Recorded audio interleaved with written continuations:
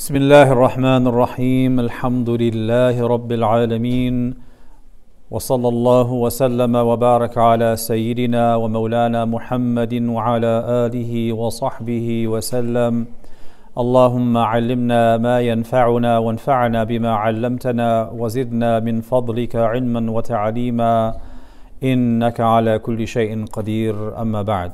Alhamdulillah, this is lesson 61. And we are getting closer and closer to the confrontation between the Muslims and Quraysh at the Battle of Badr. And so far, in the past 3 or 4 lessons, we've been tracing the developments that led to the movements of Abu Sufyan and the Muslims and the Meccans, which will ultimately culminate in this battle we know as the Battle of Badr, on a day in which Allah Ta'ala called it the day of Furqan, the day of the criteria, the distinction, the sharp contrast between Haqq and Batil, where the two were confronted in a very clear way, with a very decisive victory given to Rasulullah Sallallahu Alaihi Wasallam and the Muslims. Last week we ended with a discussion on the Shura of the Prophet ﷺ with the companions. Allah Ta'ala instructs His beloved ﷺ, وَشَاوِرْهُمْ فِي الْأَمْرِ, and seek their counsel in the matter. Consult with them in the matter. And so the Prophet ﷺ consulted with the Muslims in the lead up to the Battle of Badr. And we see that there's actually 2 consultations. One concerns choosing between the caravan of Abu Sufyan or confronting the Meccans who had made their way north. And the second shura concerns solidifying or verifying the support of the Ansar for the Prophet ﷺ outside of Medina. And we'll see that today. So he had this shura, and the scholars of Seerah say that there was some apprehension, there was some worry, and there was wondering on the part of the Prophet ﷺ about whether or not the Ansar themselves would defend him outside of the city of Medina. Did they only understand their role to be receiving him in the city and protecting him in the city of Medina, and that their defense would be of any attack against him while he is in the city of Medina? Or did it apply to anything taking place inside or outside of Medina? That was the central question. So some of the Ansar were expressing their concerns. They're looking at the facts on the ground and looking at the material possessions of Quraysh, meaning the weaponry, the manpower, the horses and the camels, and the material resources they had that they would be bringing into the battle, compared to the Muslims at 313 who are lightly armed.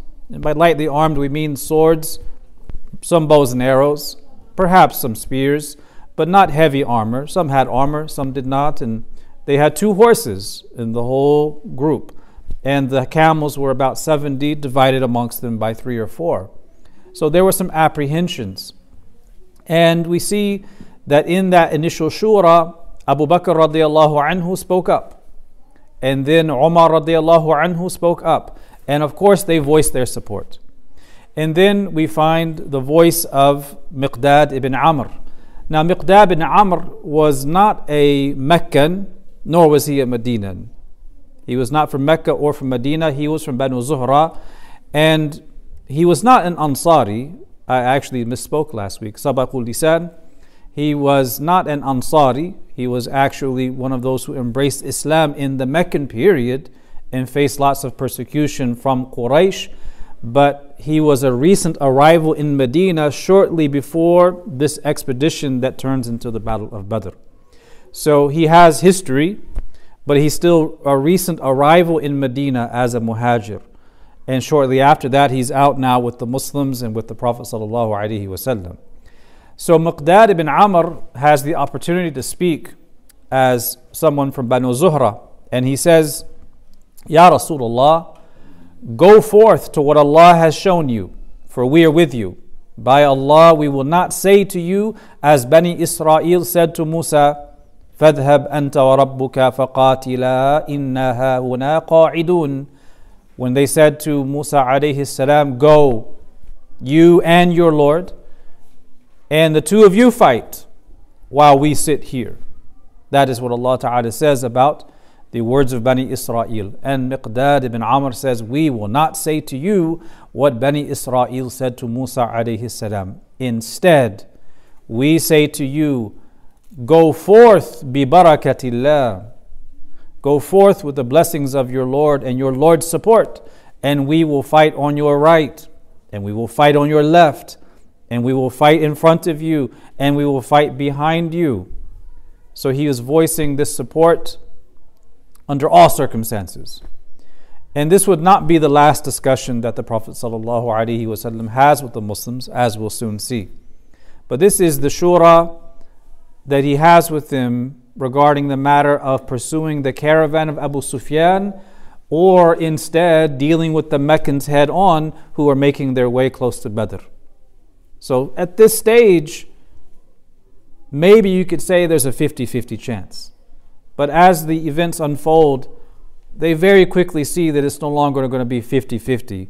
It's 60-40, and then it's 70-30, and then eventually it's 100%. It's going to be a confrontation, and it has nothing to do with the caravan. It's going to be a direct confrontation with Quraysh, as we'll see. So there were, at this stage, still some hopes among the Muslims that they would catch the caravan of Abu Sufyan before they would encounter this army. In their mind, that is, of course, the easiest option. It is the easiest option. If there's 40 people in the caravan and they're lightly armed and you're 313, it's not even a question of victory. It's easy because they're not going to really put up a fight against such overwhelming force.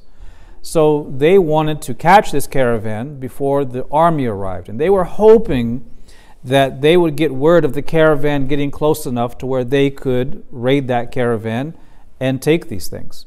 So at this stage, the Prophet ﷺ had camped out at a place not too far from Badr and with the Muslims. And the seerah sources tell us that he, along with Abu Bakr as-Siddiq radiallahu anhu, went hand in hand by themselves to the area of Badr. And they want to go there to ask about Quraysh. Remember, we said last week that people overheard these two girls talking about settling a debt when the caravans arrive. So the people, they're communicating with the Bedouins and the others around about the movements of different caravans and people. So they're going to see what's the word. Are they near? Where are they?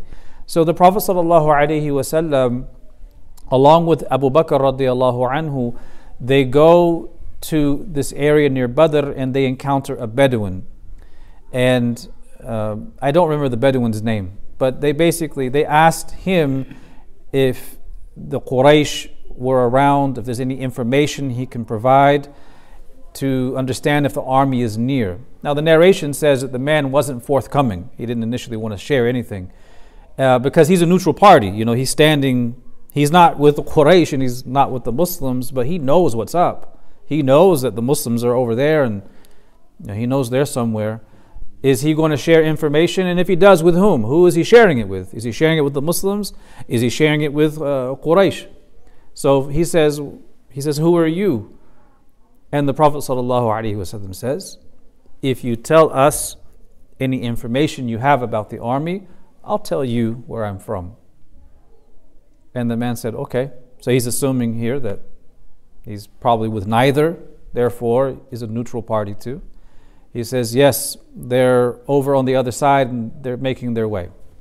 He says, now who are you? Where are you from? When the Arabs ask, who are you? They're not just asking for your name, right? If I go to Taha in the middle of the desert in a tribal area and I say, I'm not going to say, what is your name? And you say, Taha, okay, nice to meet you, Taha. Is that only what I want to know? No, I want to know more. What do I want to know? I want to know where you're from, because if I know where you're from, I know your tribe, I might even know your clan, and I know my position with you vis-a-vis my tribe's position with your tribe. So he tells him, and the Prophet ﷺ is asked, where are you from? And he says, min ma. Min ma. This man, this Bedouin man, was thinking that perhaps he's referring to a distant tribe closer to Iraq, the tribe of Ma. But the Prophet ﷺ means he is from water. Min kulli shay'in hay. Allah created everything from water. That's what he means. His material origins from ma, from water. And this is what the scholars call tawriya, right? You're telling the truth, but it gives a different impression to the listener, right? And especially in cases of battle, this is something to be used. Now the Prophet ﷺ also says, al-harbu khid'a, right? War is deception. And that's echoed in the ancient writings on military strategy. Sun Tzu says the exact same thing. But even in the case war is deception, even in that case, he never told anything that could ever be called a lie. Even in the case of warfare, the tawriya, it's not a lie, it's a true statement, but it's for a purpose of giving this person the impression of one thing and you intend another. So he has now this intelligence that Quraysh, they're very close. So he goes back to the camp.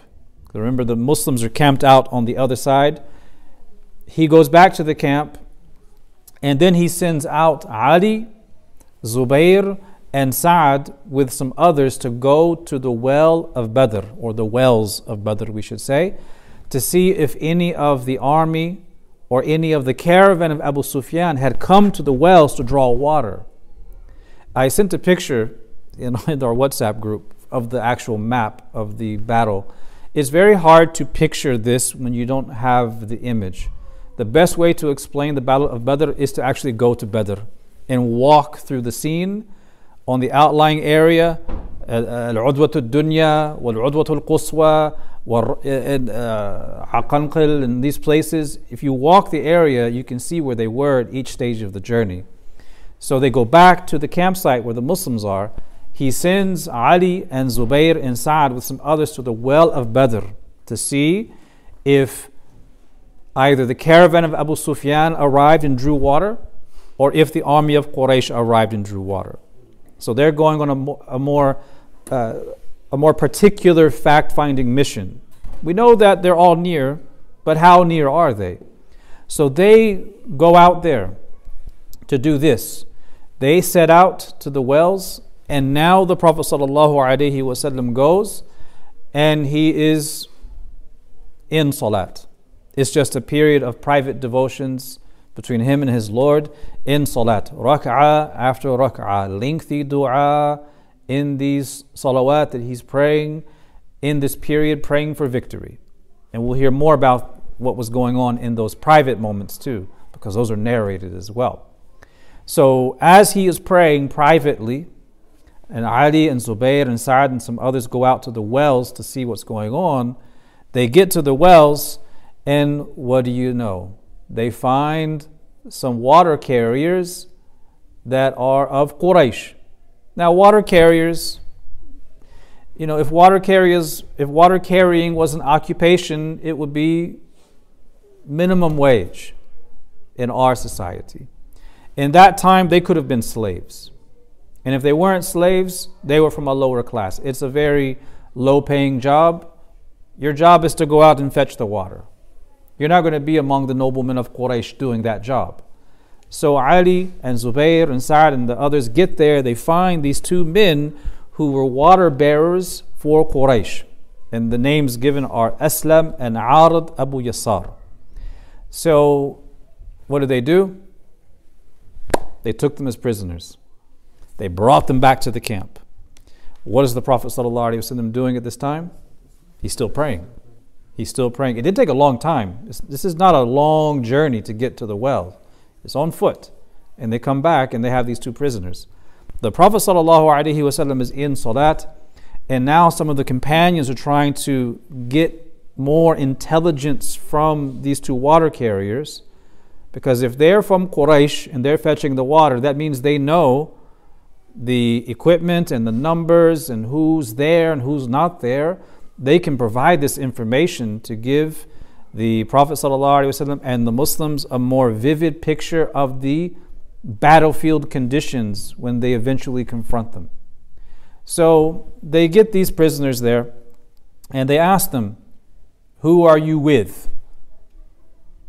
Because there's only two possibilities. These water carriers, we know they're from Quraysh, right? We know that, but at that time they're asking them, who are you with? Because they're either water carriers for Quraysh or they're water carriers for Abu Sufyan, right? They're trying to determine who is here. Is this from the people of Abu Sufyan or is it from Quraysh? They say we're from Quraysh, but some of the Muslims didn't like that answer. Why wouldn't they like that answer? Because if that's the true answer, that means that the people nearest to the wells are those 1,000 or so people that they're going to confront.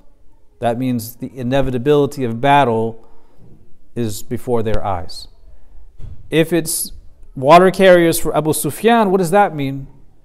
It means, oh, we can raid the caravan and get back home. Easy pickings. So when they said we're from Quraysh, some of the companions didn't like this answer. So some of them started to slap them around. I want the real answer. You're not telling the truth. And they slapped them around to the point where they say, okay, yeah, we're water carriers of Abu Sufyan. That wasn't true.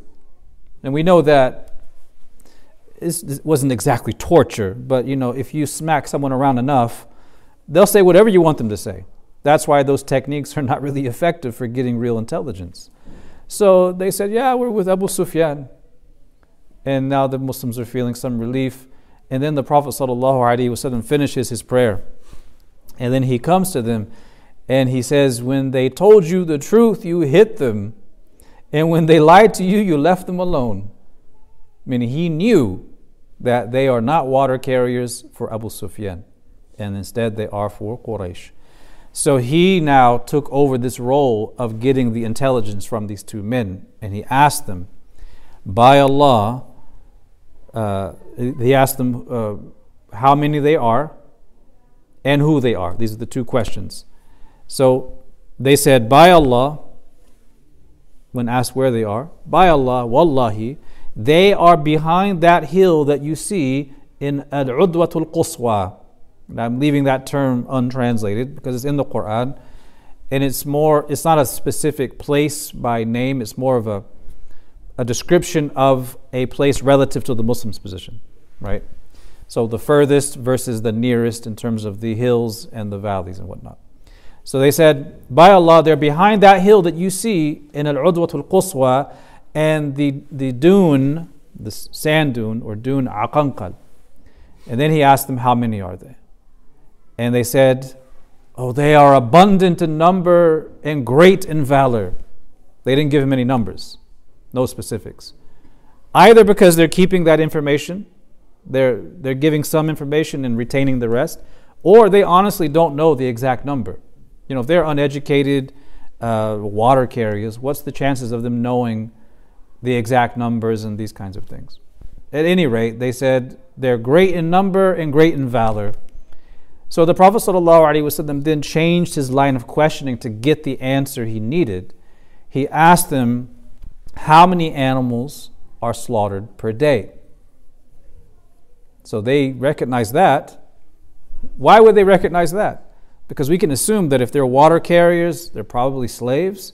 And if they're slaves, they're probably doing more than just carrying water. They're probably also dealing with preparing the animals. If you're slaughtering the camels, of course you have to gut them and you have to strip the meat and process it and do all that stuff. They're probably very intimately involved in preparing the food, which means they know how many animals are being killed. So he asked them, how many animals are being slaughtered each day? And they said, one day 9 are killed and one day 10 are killed. Hearing this, the Prophet ﷺ said, they are 900 to 1,000 men. This means that there's about 100 people per camel. And that's pretty accurate. That's pretty accurate. When I was studying in Yemen, one institution, we had about Yeah, it was about 100 people. About 100 people. And someone from the UK wanted to send money there for the students to buy a camel and have it all cooked up. And yeah, there was enough for us, like a good, nice meal, one per person from one camel. So that's about accurate. So he says 900 to 1,000 men. So he's right. And then the Prophet ﷺ asked for more intelligence. He asked for the names of the Sadat of Quraysh, meaning the leaders, the notables of Quraysh. So it's important to know who's there, because that will tell you a lot about their preparation, how serious they are. And so this man, or these two men, begin to share the names of the different notables of Quraysh, and they named virtually everyone. Virtually everyone. So naming, and the hadith narrations in the seerah mention them by name, like 1, 2, 3, 4, 5, 6, 7, 8, 9, one after the other among the notables of Quraysh. So the Prophet ﷺ, upon hearing this, he says, "Indeed, Mecca has sent to you her dearest and most precious sons." Mecca has sent to you her dearest and most precious sons. And what you find, just cross-reference these names with the Meccan period. So go to the Meccan period and look at these names, and you see that every single one of them played very key roles in the persecution of the Muslims and the Prophet sallallahu alaihi wasallam. So these are not just people who had no hand in that, who just happened to be people of nobility. They were directly responsible for all of the persecution and the oppression, the banishment, the boycotts, the taunting, the verbal abuse, the physical abuse, you name it. These were the key people responsible. So the Prophet ﷺ tells the Muslims that Mecca has sent you her dearest and most precious sons. If this battle turns into a victory and they are dealt with, it would be like having the most influential people of a society being on the battlefield and then losing the battle. What happens to the city, right? It becomes so much more easier to be victorious in that city. So we see this playing out. By this stage, it has now dawned on everyone that it's no longer a 50-50 chance of getting the caravan of Abu Sufyan or seeing the army. It's now very clear that the battle is inevitable. And Allah Ta'ala mentions in Surah Al-Anfal how this became a bit of a test for some of the believers. And we talked about that last week as well. Because think about it. If all of these Sadat, all of these leaders and notables of Quraysh are there, they have all the money. They have all this power, all this influence in society. Do you think that as noblemen of Quraysh, people of great wealth and influence, they're just going to ride their camels and horses to Badr and have a single sword? No. They have the resources. They're going to bring extra food. They're going to bring supplies. They're going to bring proper armor, helmets, swords and shields and bows and arrows and spears and lances, you name it. If you have that kind of money and you know you're going to a battle, you see, the Muslims didn't know there was going to be a battle. They just came lightly armed. They know they're going to a battle. That was their intention, and they have the resources. So the Muslims hearing now that Quraysh are right over there, and all of these notables were there, and that means they must have brought all of this equipment. They didn't just come like us. So it's us. We're outnumbered and we're out-equipped, right? You know, if they're bringing all of this and they're outnumbering us, this is a serious confrontation, and there's a serious concern about if we're going to make it out of this. So some of the Muslims were a little disturbed by this possibility now becoming a reality. So there's worries, and the Prophet ﷺ knew about these worries and anxieties, And he also knew that he had to rouse the spirits of the Muslims and prepare them for battle. That's the role of a leader. The leader leads from the front by example, and the leader is also responsible for rousing his troops and instilling discipline and strengthening morale and giving them a fighting spirit. And Allah says this in the Quran. He mentions this as a command to the Prophet sallallahu alaihi wasallam. وَحَرِّضِ الْمُؤْمِنِينَ عَلَى الْقِتَالِ. Right? This is the divine command. So one of the ways he rouses them for battle and raises their spirits is, subhanAllah, there's that desire to do it. And in that desire, Allah Ta'ala also reveals to him matters of the ghaib that pertains to what's going to happen. And he communicates that ghaib, and that becomes the means of rousing the spirits of the Muslims. Right? It's one thing to rouse them with words of encouragement. It's another thing to rouse them with words that come as a form of wahi about unseen matters that are going to unfold the next day. And that's what happens. The Prophet ﷺ speaks to the believers and he tells them the names of every single person that's going to be slain the next day. If you hear, put yourself there. You know, maybe you have your little sword and that's it. You know, your feet are tired from doing all this walking. You don't have enough water supplies, you know. And then you hear him mention the names of those who will be slain, and also pointing out where their bodies are going to be found. This person is going to be here, right? The hadith says, he says, Wallahi, Umayyah will be killed over here, and Shayba will be killed over here, and Utbah will be killed over here, and Abu Jahl will be killed over there. He's pointing it out. And you know that whatever he says is from wahi. مَا يَنْطِقُ عَنِ الْهَوَى إِنْ هُوَ إِلَّا وَحْيٌ يُوحَى. He does not speak from any caprice or desire. What he says is wahi revealed. So he encourages them this way. He also wants to get reassurances. And here comes that second kind of shura. And the shura is not so much to make a decision about doing something or not doing something. It's more of a shura of, maybe you could say, getting a pulse of the enthusiasm and the support of the people. He knows that is present with the muhajirun. There's no question about that. But there is a question with regards to the Ansar, because when they agreed to receive the Prophet ﷺ, when they pledged their support to him in the two pledges of Al-Aqaba, was that restricted to Medina?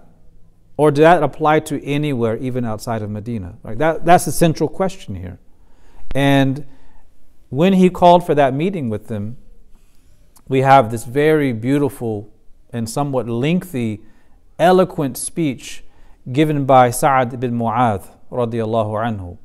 And when you hear this speech, you understand a bit about Sa'ad ibn Mu'adh and why he has so many manaqib, so many virtues narrated in the hadith. And why the Prophet ﷺ was so pained over his death, when he says that the arsh of Allah subhanahu wa ta'ala shook at the death of Sa'ad ibn Mu'adh, right? So Sa'ad ibn Mu'adh, who's from the Ansar, and he's one of the chief of the Ansar, he stands up to speak. This is that critical moment to gauge where are the Ansar. Who's going to speak on their behalf? It's going to be Sa'ad. So Sa'ad ibn Mu'adh radiyallahu ta'ala anhu wa ardah, he stands up and he says, it's as though you intend us, Ya Rasulullah. Meaning it's as though you are asking about us, the Ansar, and where we are with regards to all of this, outside of Medina. He says, Ya Rasulullah, it's as though you intend us. And he says, yes, indeed. And so Sa'ad says, we have believed in you, and we have trusted you, and we have witnessed that your message is the haqq, it's the truth. And we have given you our oath and our promise to hear and to obey. Perhaps, Ya Rasulullah, you fear that the Ansar do not wish to assist you, and that they do not see this as their duty unless they see an enemy in their own homes amongst their children and wives. I will speak on behalf of the Ansar and I will answer for them this question. So here comes the answer. He says, Ya Rasulullah, imdi ala barakatillah. Proceed wherever you wish with the blessings of Allah. Reside wherever you wish. Connect with whomever you wish. And cut off ties with whomever you wish. Make peace with whomever you wish. And go to war with whomever you wish.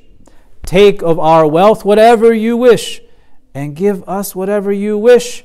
Surely what you take from us pleases us more than what you leave for us. He says, whatever you decide, Ya Rasulullah, our decision is your decision.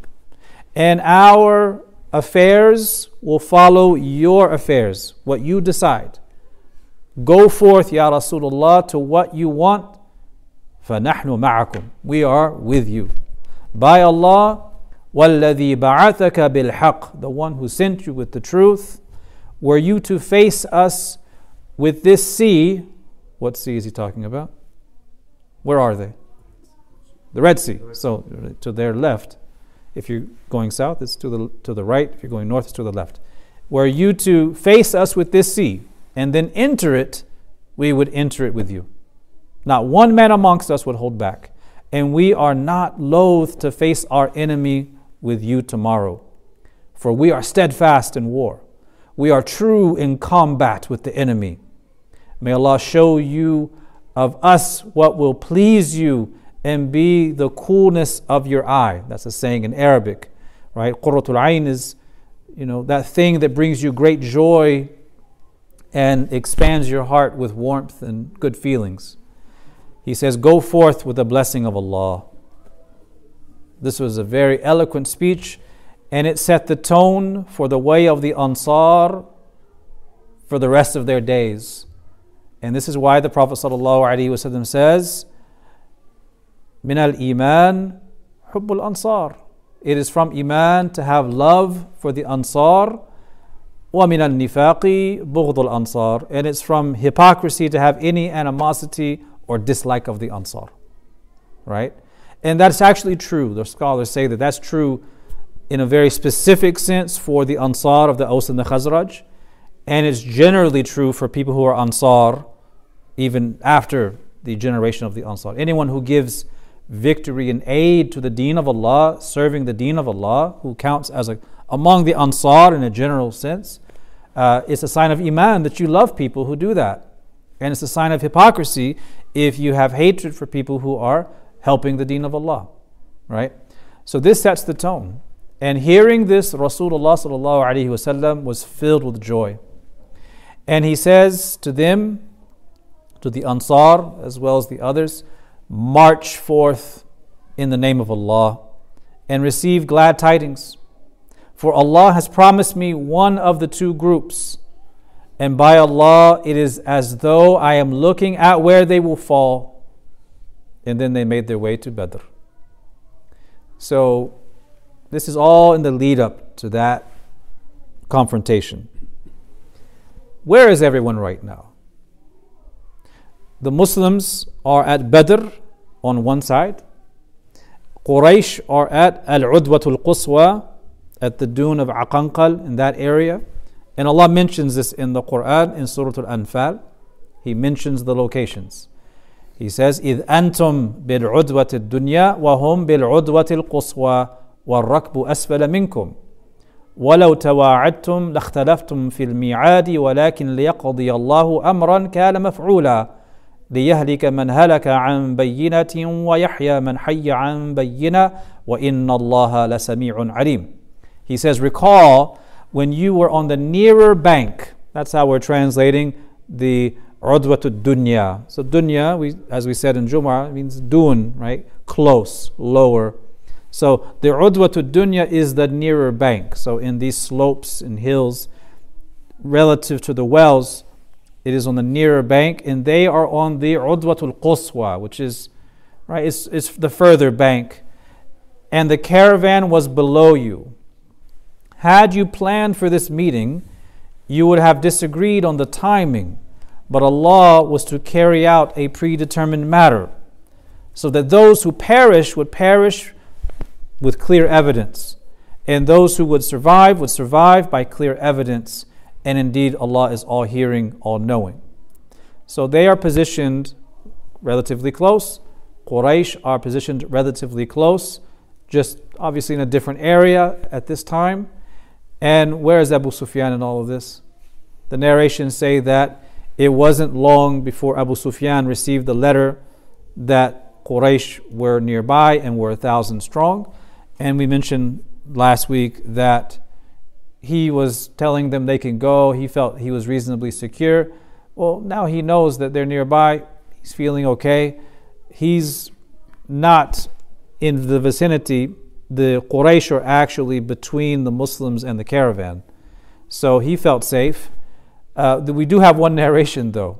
In Ibn Hisham's Sirah, he mentions a riwayah that when the Quraysh found out that the 2 water carriers were taken as prisoner, because obviously they didn't come back with the water, so they sent them for water and hey, where's the water? So eventually they have to send some others to see what's going on, and they discover, oh, Aslam and Arid Abu Yasar were taken as prisoner by these Muslims. So they get back to the Quraysh camp and they tell the Quraysh, and the narration says that when the news broke out in the camp of Quraysh, they broke out into this absolute commotion. It was pandemonium. Or we'd say they basically freaked out when they found out that the 2 water carriers were taken as prisoner. Because, in all of this, they're making their way. They know the Muslims are close. They just don't know how close yet. Now they know. If they're close enough to grab their 2 water carriers and go off with them, this is close enough to be a battle. So they were in pandemonium when they found out. So when the Prophet ﷺ arrived at that area of Badr, he stopped and he dismounted from the camel and went to the first well he came upon. Because the well of Badr is not just a single well. At that time it was several smaller wells in different parts of that area. So when they made their way to the area, he dismounted and goes to the first well. And when he's there, the companion, whose name is Hubab ibn Mundhir, radiallahu anhu, he asked a question. Because, this is another example of picturing something in your head that you haven't seen. Imagine a kind of valley where you have multiple wells, and one is positioned here, and others are positioned here and here and here. He stops at this one. And Hubab ibn Mundhir, he says, Ya Rasulullah, this particular place where you're dismounting, at this particular well, he says, has this particular place, dismounting here, has it been revealed to you from Allah as the only place we can stop? And we can't go beyond it? Or is it just a matter of opinion or war strategy, thinking just to stop here? And the Prophet ﷺ said, it's a matter of opinion, a matter of war strategy. Hubab, he has experience in these matters. And he says, in that case, Ya Rasulullah, this is not the best place to halt. Let us continue until we reach the well nearest to the enemy. Stop there and stop the well up and build a cistern upon it. So you're filling up the well nearest to them. You're rerouting the other waters, the other wells, so to get to the water nearest to you. This is the suggestion. Let us continue till we get to the well nearest to them, fill it up, and build a cistern upon it, fill it with water so we can drink and they cannot. This is a very basic military strategy. Military strategy is not just about wielding a sword and shooting arrows. It's about controlling the supply chains that are going to fuel and feed the enemy. So if you know your enemy's over there, and the only way they can survive is by water, and that water is right here, and you have control of the water, you won. Or it's almost assumed that you've won because you can hold out and deny them those resources. So that was the idea. And so the Prophet ﷺ, he says, your opinion is sound.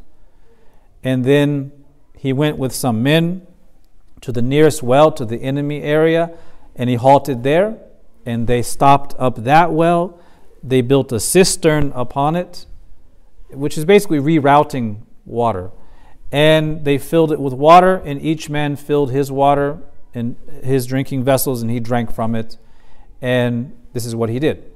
Now, what's going on here is Rasulullah ﷺ is modeling leadership, how to lead among a group of people. He's also modeling cooperation and shura and taking the best advice.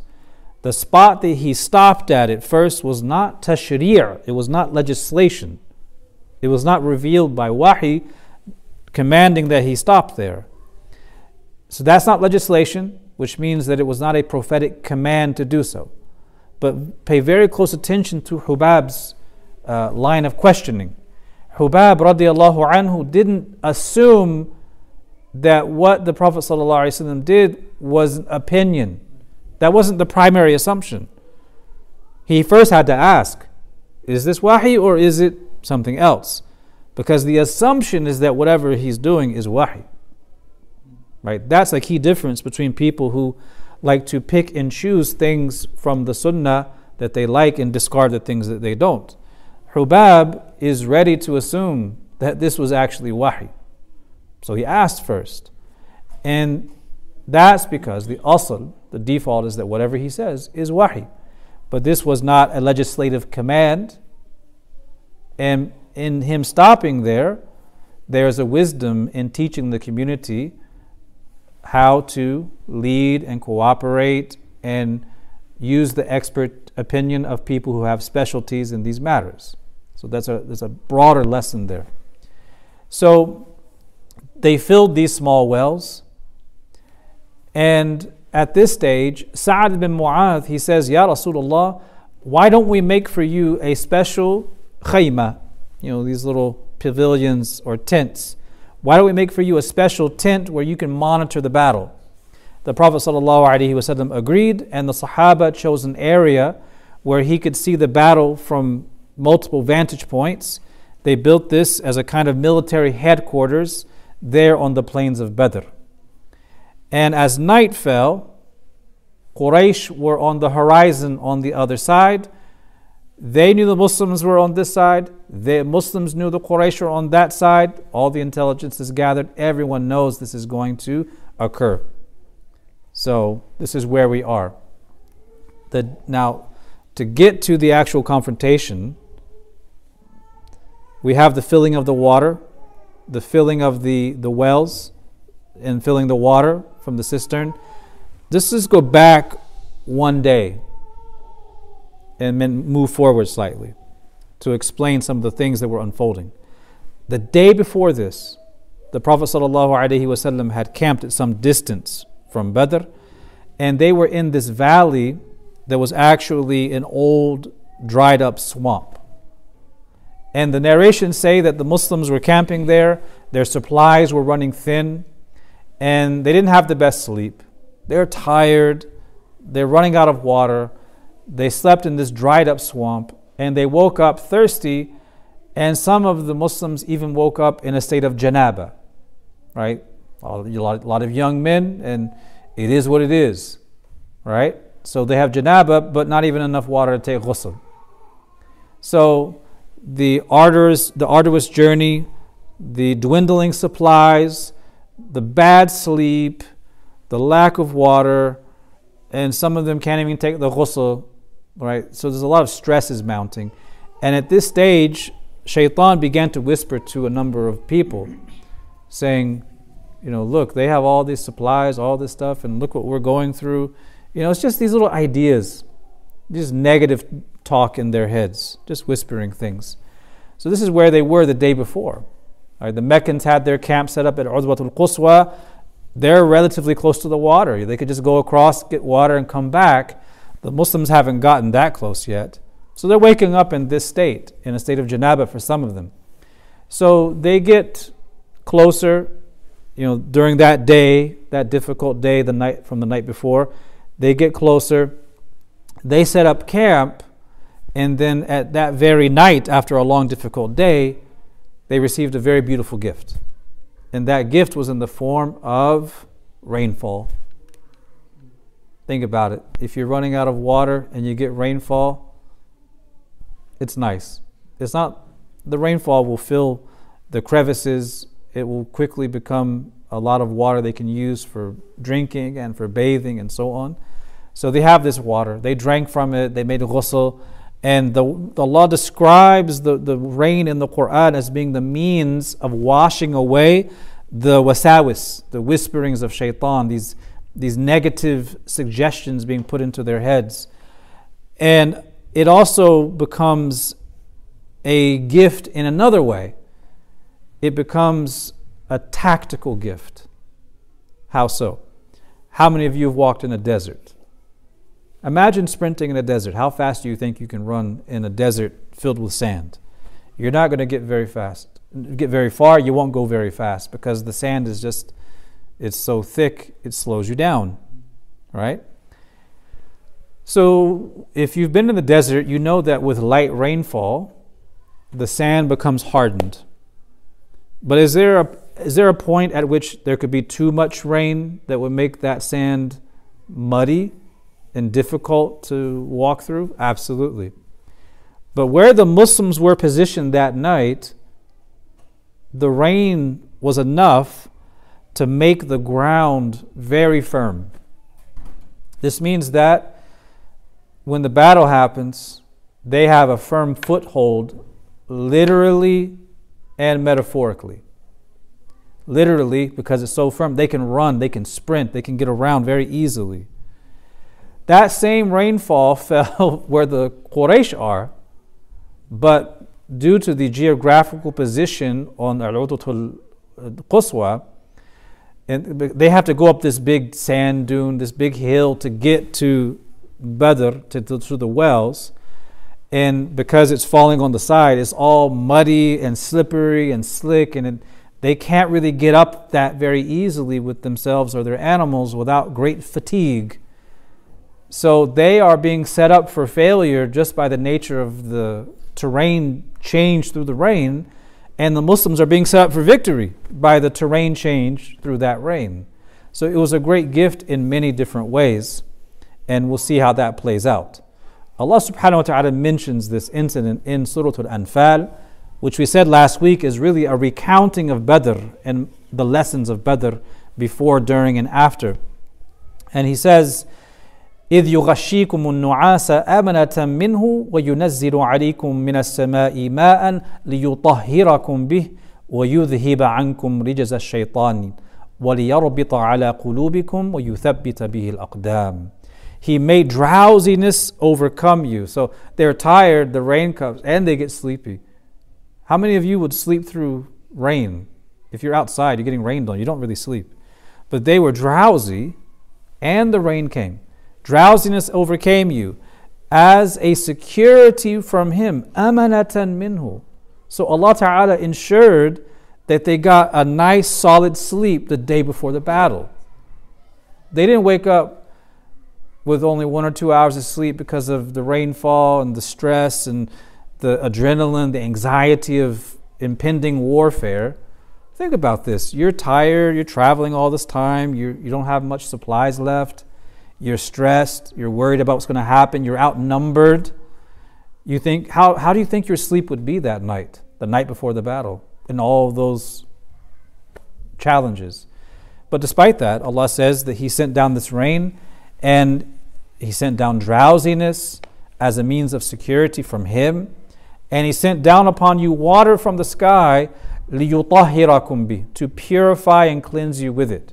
And that purification is literal. They can take the ghusl now, those who had to take the ghusl, and it is, I wouldn't say figurative, I would just say it is ma'nawi. You have hissi and ma'nawi. Hissi is in the physical sense. Ma'nawi is in the spiritual sense. So He sends down this rain to cleanse you with it and to rid you of shaitan's rijis, right? This pollution or this defilement. and to fortify your hearts and strengthen your foothold. Listen to the language. Allah Ta'ala says, وَلِيَرْبِطَ عَلَى قُلُوبِكُمْ وَيُثَبِّتَ بِهِ الْأَقْدَامِ. So when Allah says to make your feet firm in this verse, it means literally making them firm. It doesn't mean in the first sense. It doesn't just mean being firm in a metaphorical way, because that's mentioned in the previous phrase, وَلِيَرْبِطَ عَلَى قُلُوبِكُمْ, right? To bind your hearts, to fortify your hearts. So it's already mentioned there. So now this is how Allah describes the event. There's a narration from Imam Ahmad in his Musnad, which says that the Prophet ﷺ spent that entire night awake in salat. So while the Muslims are overcome with sleep, the Prophet ﷺ is awake through the whole night. He is, of course, stronger than them, but he is spending the night awake in dua. And the hadith mentions it was a night of lengthy sajda. And one of the prayers transmitted in this hadith, he would say, "Oh Allah, if you cause this group, the Muslims, to be eradicated, defeated, then you will not be worshipped on earth after tomorrow."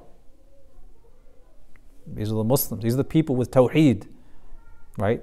This is it, right? And Imam Ahmad also records from Imam Ali radiallahu anhu wa karramallahu wajha, who said that Imam Ali says, if you could have only seen us on the night of Badr, every one of us was sound asleep, except for the Prophet sallallahu alaihi wasallam, who was praying behind a tree and making dua until the morning.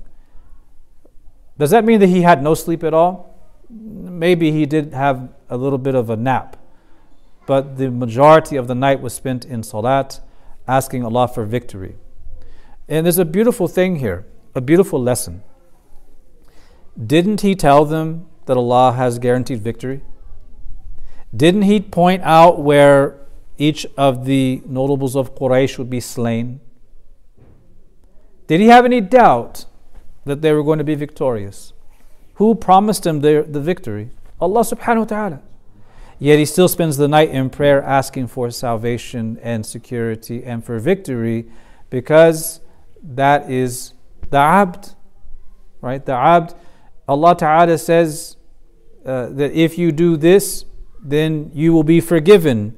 You do that and you are secure that you have been forgiven, but you still ask Allah to accept it, right? You're told that whoever goes to Jum'ah between one Jum'ah and the next, the minor sins are forgiven. You still ask Allah to forgive your minor sins. You don't rest on that security. You still have the ubudiyah. So we learned that from this. So they get the restful sleep, they're refreshed with rain, they are readied for battle, and Fajr time comes. At Fajr time, the Prophet ﷺ is the one to wake everyone up. He was awake before everyone else, and he wakes them up saying, As-salat, as-salat. This was the 17th of Ramadan in the second year after the Hijrah. So after Fajr, the Prophet ﷺ aligned them in rows. And from this and other narrations, we learn another sunnah practice is that he would tend to begin the battles at Fajr, right? So in the morning after Fajr, the Prophet ﷺ, he aligns them in rows and he inspects them. Now we know he did that earlier right outside of Medina, but that was for a different reason. That was to take out any of them who were too young to go on the trip.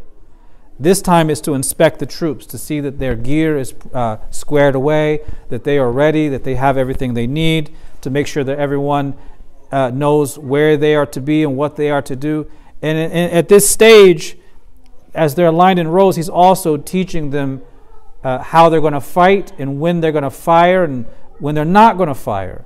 So this is where we get that hadith of Sawad bin Ghaziyah, the one we mentioned before. That wasn't on the outskirts of Medina. That was here, where he was out of the row somewhat, jutting out, and then he got poked by the end of the arrow shaft. Not the tip, but the end point. And then he says, awja'tini ya Rasulullah. And then he says, I demand retribution, qisas. And then the Prophet ﷺ agreed to it, much to the consternation of the Sahaba. How could you dare ask for retribution? And then he lifts his qamis, and then Sawad kisses his stomach. This was just a moment for him to have that access. So at this stage, he's telling them to refrain from fighting until he gives the command to do so first. And then he tells them how to fight. The hadith in Bukhari says, if they are in your vicinity, fire your arrows and shoot your arrows only as they draw near to you, so you don't waste them by shooting at a distance. And do not draw your swords until they are upon you. So you only fire when you have a clear shot and they're close enough that the shot will likely strike its target. Don't waste arrows shooting so far off to unlikely shots you won't make. And if you draw your swords, don't draw them ahead of time. Draw them when you get near.